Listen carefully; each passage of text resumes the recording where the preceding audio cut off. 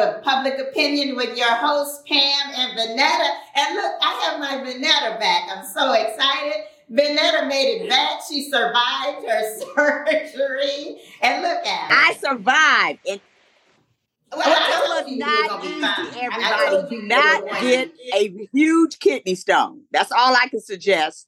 Do not do it. Yes, you had what is called, and I did research on it, a staghorn kidney stone, which is an extremely large kidney stone that takes on like tentacles and stuff and just grows all out of control. So, yeah. And with a great deal of pride, I announced it was one of the largest that Cleveland Clinic has ever seen. And you had to have 2 surgeries.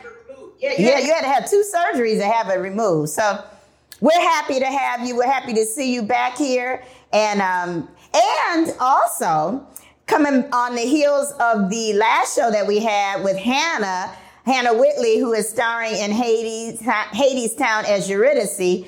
You got a chance to see it and I got a chance to see it. And how did you like it? Girl, I had trouble keeping my heart in my chest. She was just phenomenal.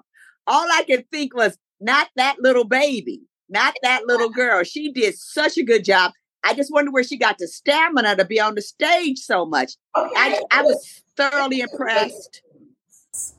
It was a great performance. I said, I don't even know how that voice came out of her body. I really don't. But she was phenomenal. And I loved it. I love seeing, once again, diversity in the cast. When I saw it, I had an understudy for Orpheus, who is been played by a man of color. But the show I saw, his understudy, who was a white guy, and he did a good job. You know, he probably wasn't as good as the main man, but he did a good job. Well, you know what? The man of color, because I had a Hispanic man, so it's very diverse.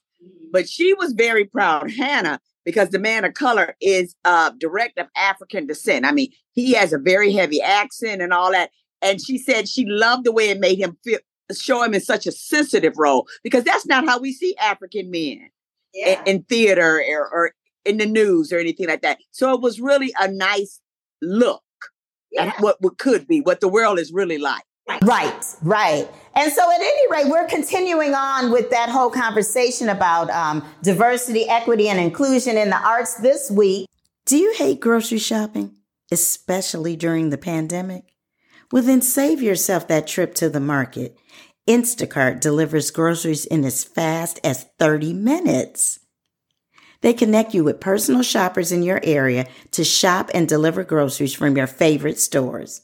Instacart. It does all of that for you for one low monthly fee, and you get free delivery on your first order over $10. So follow the link in the show notes. Instacart. Never step foot in a grocery store again. And so we're going to have 2 phenomenal guests who are going to be joining us today to talk about diversity, equity, and inclusion in the arts. So we are going to get started and meet our guests.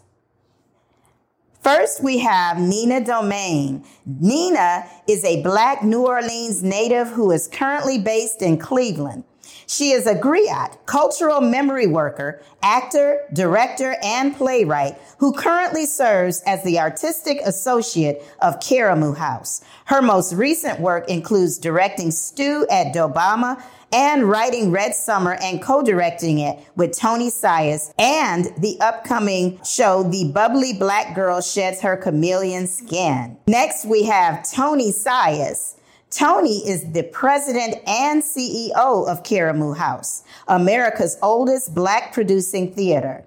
Under Sias, since 2015, Karamu stabilized finances, raised over $12 million for restoration, and increased attendance. Prior to his tenure at Karamu, Sias served in several progressive roles for the Cleveland Metropolitan School District, including Director of Arts Education and Artistic Director of Cleveland School of the Arts.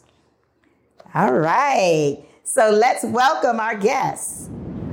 All right. Well, welcome so much. And thank the both of you for agreeing to come. And we're here in this wonderful studio. I'm so excited. Unfortunately, Vanetta has to be with us by video because she is recovering from surgery. Hi, Vanetta. Hello, everyone. Hello. We're happy to come back. Yes. And look at these wonderful guests we have here. We are really moving on. Okay, we are moving up, aren't we, Vanetta? Oh my goodness, we have Tony Sias from Caramel as well as Nina Domain, and she is the playwright. And she is the playwright for the play that I'm in, Vanetta. So are you coming? Yeah, we'll be there. All right, you will be there. And I love my characters. I'm not going to give away what I do, but you will be pleased, probably. Or if you're not, too bad. But at any rate, this would be public opinion show if we didn't have a public opinion question. But this is kind of like a 3-part question. Okay. But the overall question is about how has diversity, equity and inclusion been expressed in the arts. And so the 3-part is the first question that I want to know is, what are the biggest changes or improvements that the two of you have seen in the arts with diversity, equity, and inclusion? And the next question would be, what do you think needs to be improved upon? And then the last part is, what can we do, or what do you think needs to be done, and who needs to do it to further diversity, equity, and inclusion in the arts? So with that being said, either one of you can go first in answering any one of those questions.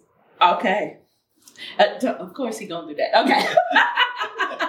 So I think one of the biggest shifts that we've seen in the arts has been in administration, particularly since George Floyd's death. And the Black Theater Coalition, and then just like the theater community at large, released this open letter called We See You, White American Theater, that listed a bunch of things. Like, we have been seeing all of these things that have been happening all of these years. We are not unaware. And now that everybody's paying attention, here are some things that we would like to change. So there was a shift from 2020 to now in executive leadership. Like, there's always been, I think, Black people in managerial positions in theaters, but we've seen more artistic directors, more managing directors, more executive directors taking the helm at regional theaters across the country. And that is a very definitive shift, because they always like, we can do a Black show.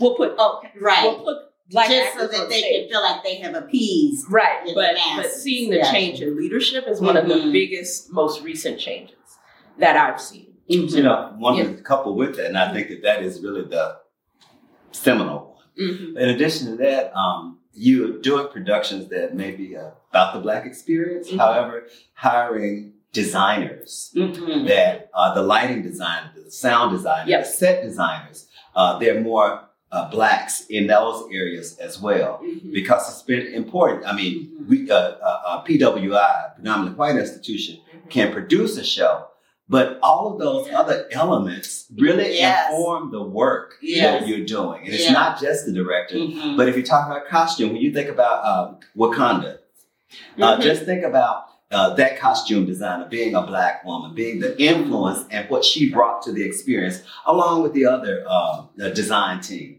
So I think coupled with leadership at the executive level, designers and technicians are being hired more often to support the work with Black shows and other shows, but primarily with shows that are about the Black experience. Okay. So those are the things that you all think are improvements that have been done, or I didn't say improvements. They're changes. They're changes. They're changes. Okay. And I would say that improvement in the sense of it's happening. I think let's look at how this is sustained. Because this is a seminal moment, the George Floyd, there are people who made these solidarity statements, but what was after that? Right. And so then you see some of these incremental changes, and let's talk about this 5 years from now. And let's look at the statistics of executive leadership. Let's look at statistics about designers and technicians that support the work. Right. And the sustainability, because it's you can put someone in position, but if your board is not ready to receive them and the changes that they will bring, if you don't have audience development in place so that the audience understands we're bringing new perspectives and new point of views in our storytelling and in our hiring and all of those things, then you've put those people in place, but will they stay? Right. Yeah. And now Vanetta and I have a subscription to the Broadway series, the Key Bank. And we've been going now, how many years, Vanetta, have we been going to that? Close to 20. Yeah, close to 20. And wouldn't you say we have seen a lot of change, just kind of recently, though? Very recently. It was just we've seen roles that are maybe written for typical, predominantly white audiences starting to have a reflection of us, but not nearly enough. But at the tip of it, I would say I'm starting to see it. Yeah, especially in the last productions that we've seen, like we saw Les Mis. This was probably the best production of Les Mis I have seen. It was such a diverse cast, and it was so, and I had seen it. We had seen it some years before, but this one was just like, I don't know, it just was like peppered with so many different people, and the audiences do appreciate that. So it's not like we haven't been waiting for this. Hamilton was one, I thought it was always a diverse cast, but this year it was on fire. It was so much more diverse, and it made you see the world a little different. I mean, I would have never seen George Washington as an Asian man. I mean, that opened my eyes. Right. What could be. And I think if we have open minds, of course, some people who are closed-minded and don't want to be accepting of any of that. But I like what you said about the leadership, but I do believe that there needs to be more diversity at the upper echelons of everything. As far as producers and getting people to put their money, and then Nina, you were telling us in rehearsal about your perspective about Broadway, and I want you to say that because I love what you were talking about. Tell that canary in the coal mine. Because I thought that was very good. Okay, so when the quarantine ended and Broadway opened back up, there were more Black shows on Broadway than we've seen, I think, ever in history. And I use the canary in the coal mine analogy, I have a friend whose father is a coal miner. And so if there's like a gas leak or something dangerous, they would send a canary in. And if the canary flies back out, they know it's safe for the miners to go in. If the canary does not come out, they know they can't go in because they might die from the poisonous gas. And even though we saw more shows than we've ever seen, they've also been closing faster than Broadway shows normally close. And it doesn't necessarily have to do with the quality of the work. It has to do with whether or not Broadway audiences want to see those stories. Broadway ticket prices are astronomical. And it's they are. And it's not a lot of, Hamilton tickets on Broadway were up to $2,000 a ticket, right? And so not a lot of Black New Yorkers are paying to see a Broadway show every week. Right. When their rent is $2,500. So it's like, does it actually serve us to have those shows on Broadway? Is Broadway actually our audience? Or is regional theater our audience? And we want those shows out there. We want them seen. We want them known. And Broadway has often been hailed as like, if you make it to Broadway, then you've hit. Right. But that's not the only measure of the quality of the art, of the importance of the story. And so these shows are closing. And then a lot of times, if you're not a theater artist, you're not a patron of the theater, the only way that you hear about a show is, this show was on Broadway. Right. So it must be good. It must be important. Yes. And that's the prevailing public opinion about it.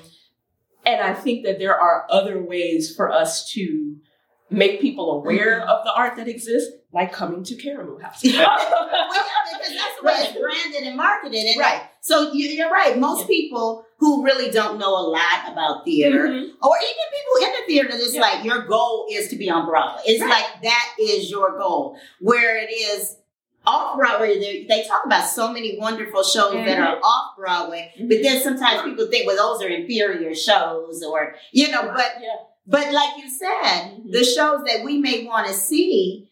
And that's nothing. They may have to look at the ticket prices and that type of thing. Yep. But you're right. The shows that are geared towards more Black audiences, and if those people are not willing to pay that kind of money to see, But I think that they are willing to pay that money. Mm-hmm. The thing that I experienced is that with musicals, people will drop the money. So when you talk about Ain't Too Proud. Mm-hmm. When you talk about Tina, when you talk about Michael, the Temptation. So what happens is, I think that traditionally, the straight play, the non-musical, are the shows that are more challenged on Broadway than the musical. Yes, and I think one of the things that when all these Black musicals have been successful, all the ones I've mentioned, and have had staying power. But what Broadway audiences were concerned about, and not just the audiences, but the major producers, were talking about the new audiences on Broadway. And that's folks who look like us, who engage in the work in the call and response experience. And it was really beginning to be disruptive. And so from their perspective, because Caramel House is a call and response experience. Yes. And call and response does not mean that you are a nuisance to your person sitting next to you. Right. But it's the you're work. Engaging. And so you engage the audience. Completely. Yeah. And so Dominique Marisol wrote a piece about how her work was designed to engage. But some of the conversations I heard at the top levels in the industry around these new audiences, I had to share that article with them to talk about the importance of understanding how the work is designed and the cultural difference. And let me say that I can be the top of the list of a snob. But I'm not confused about what this work triggers. So I know how I interact with the work, but I am respectful of those who are more vocal in engaging. But you still, and there's a line between engaging and being disruptive. But the ticket price, I do feel like musicals have a different kind of staying power than the straight. Oh, yeah. It's true. It doesn't involve as much thought. A lot of times it's more about the entertainment, listening to the music, the singing voices. Whereas I found like in straight plays, you really have to engage in the storyline a lot, whereas like a play like Hadestown or Les Mis, when I first saw Les Mis, I really didn't know what was going on, but I knew I liked the music. I knew I could appreciate the singing and all of that. Whereas in a straight play, all you have is the acting, and that. So it's acting. It's acting. Right. But you have to really pick up on what these characters were saying and buy into that and take that emotional ride. And everybody could not relate to his character because his experiences are very different than the average white man. Yeah. Oh, yeah. But, yeah. And I hate to continue to be the odd guy out. No. I think that these are universal stories. They are. That then speak to the human experience. And I feel like Troy was one of the most misunderstood people. But I feel like there are so many, from Troy to Willie Loman and Death of a Salesman. Yeah. These people are who they are. If we could just get past, and this is a universal get past the idea of just my race and my color. But how do we say this is the human experience? It's the human experience. And it's what Lorraine Hansberry said. We reach the universal through the lens of the particular, right? It's like the more specific I am in my storytelling, the more you'll be able to relate to it, actually, because you'll see the humanity of it. To use Lorraine's work as an example, the reason why Raisin has lasted this long, the reason why it's considered a classic, it looks like it's mundane. Opening scene. They're getting ready for work. They're getting ready for school. Everybody trying to use the bathroom. But it's so specific to tenement housing in Chicago in the 60s. Like, because everybody does it everywhere in the Midwest doesn't have that kind of house where there is a shared bathroom in the hallway. So that's specific, right? But the thing that makes it different is that's the day they're waiting for the check, right? And that's what makes it pop. What is different about this day? And it becomes universal because it's like, Well, I had that kind of fight with my sister trying to get into the bathroom in the morning. I have that fight with my wife. Like, I don't want eggs no more. I don't want to eat oatmeal today. I want something different. Can I have some fatback and some grits? I don't know.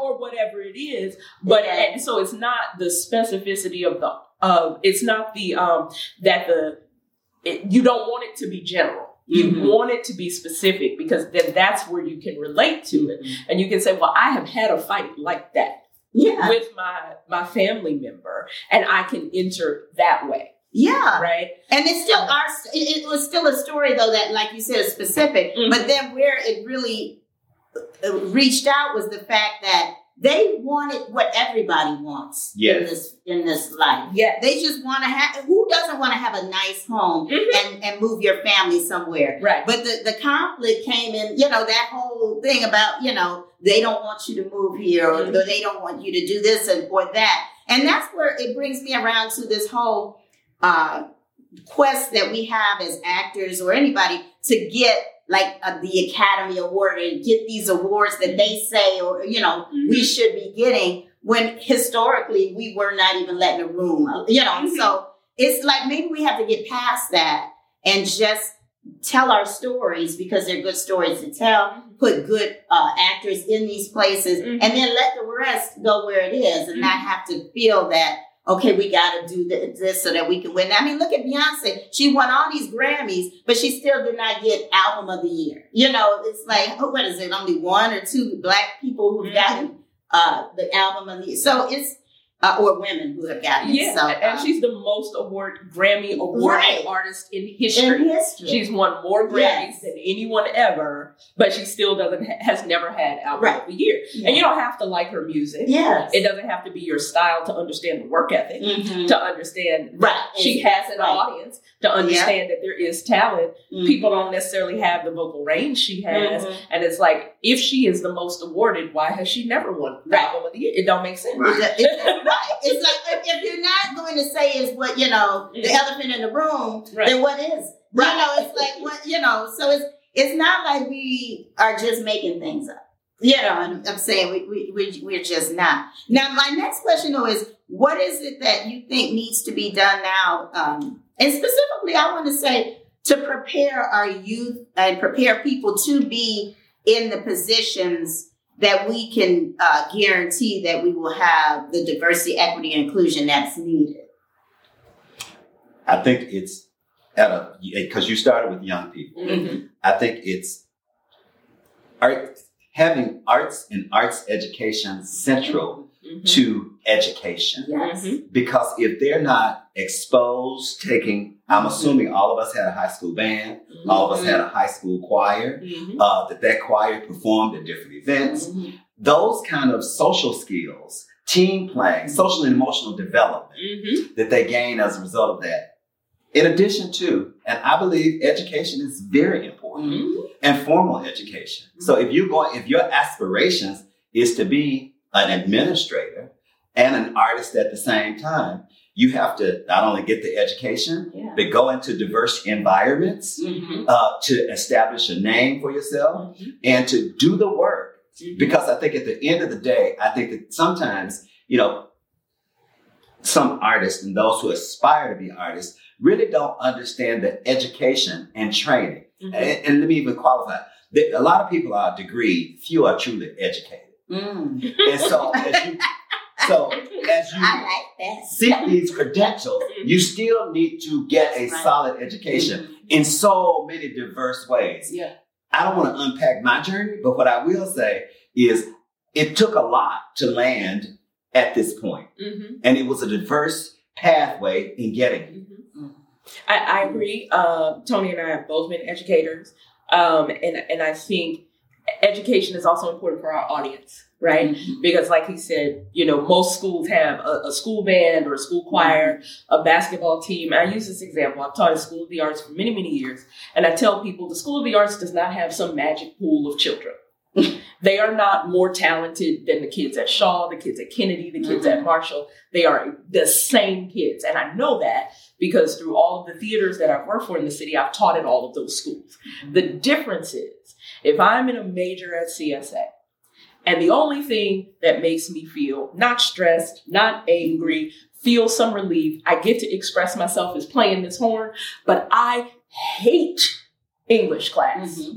But I know I can't play this horn unless I get this C. I'm going to get that C because I need that horn. Mm-hmm. But if you're in a school that doesn't have something like that for you, then you don't care. And you let the C become the D, the F, the whatever. Because if all your school has is a basketball team and a band, and those two things are not the things that you do, what is your incentive to begin to try? Most of the people who go to CSA do not become professional artists. But what they do become are the audience. Consumers, yeah, because they have an appreciation. Well, thank you all again for coming on the show. This has been a great conversation. Great conversation. And we need to continue to talk about diversity, equity, and inclusion in every area, and especially in the arts. I don't think that's an area that needs to go unaddressed. So thank you all so much. Make sure you come to the show February 24th through March 5th, Red Summer at Karamu. Oh, I really enjoyed them, Vanessa. Didn't you enjoy them? That was a nice show to come back to. They did a phenomenal job. They both have such presence. Yeah, and I really like the conversation. I really do believe that it's so important for us to make sure that we have diversity and equity and inclusion in the arts, as well as continue to allow our children to be exposed to the arts and understand the value of it. It's so important. I really like the point she made about Broadway, because that did change my view. Because as many Americans think, when you make it to New York, when you make it to Broadway, you have made it. That is the ultimate success. But just like anything else, like she said about the Canary, they send that in there because they'll sacrifice it. So they'll sacrifice us. There you go. And what predominant audiences will go see in plays and things are names they know. Tina, Michael, those are things. But do they want to hear real stories? Right. Not necessarily. Exactly right. And it's important for us to tell our stories to our people and make sure that they're told in a way that it can be addressed to all audiences. So, yeah, I really enjoyed that. Right. And that they're true. Yes. Yep. I did. Yeah. But anyway, I enjoyed this so much. I'm so happy to see you back. And if you enjoyed this segment and if you enjoy watching us, continue to watch us on Facebook as well as Instagram and YouTube. And if you cannot watch the show, listen on the go wherever you listen to your podcast. So until next time, we'll see you for another episode of Public Opinion. Bye.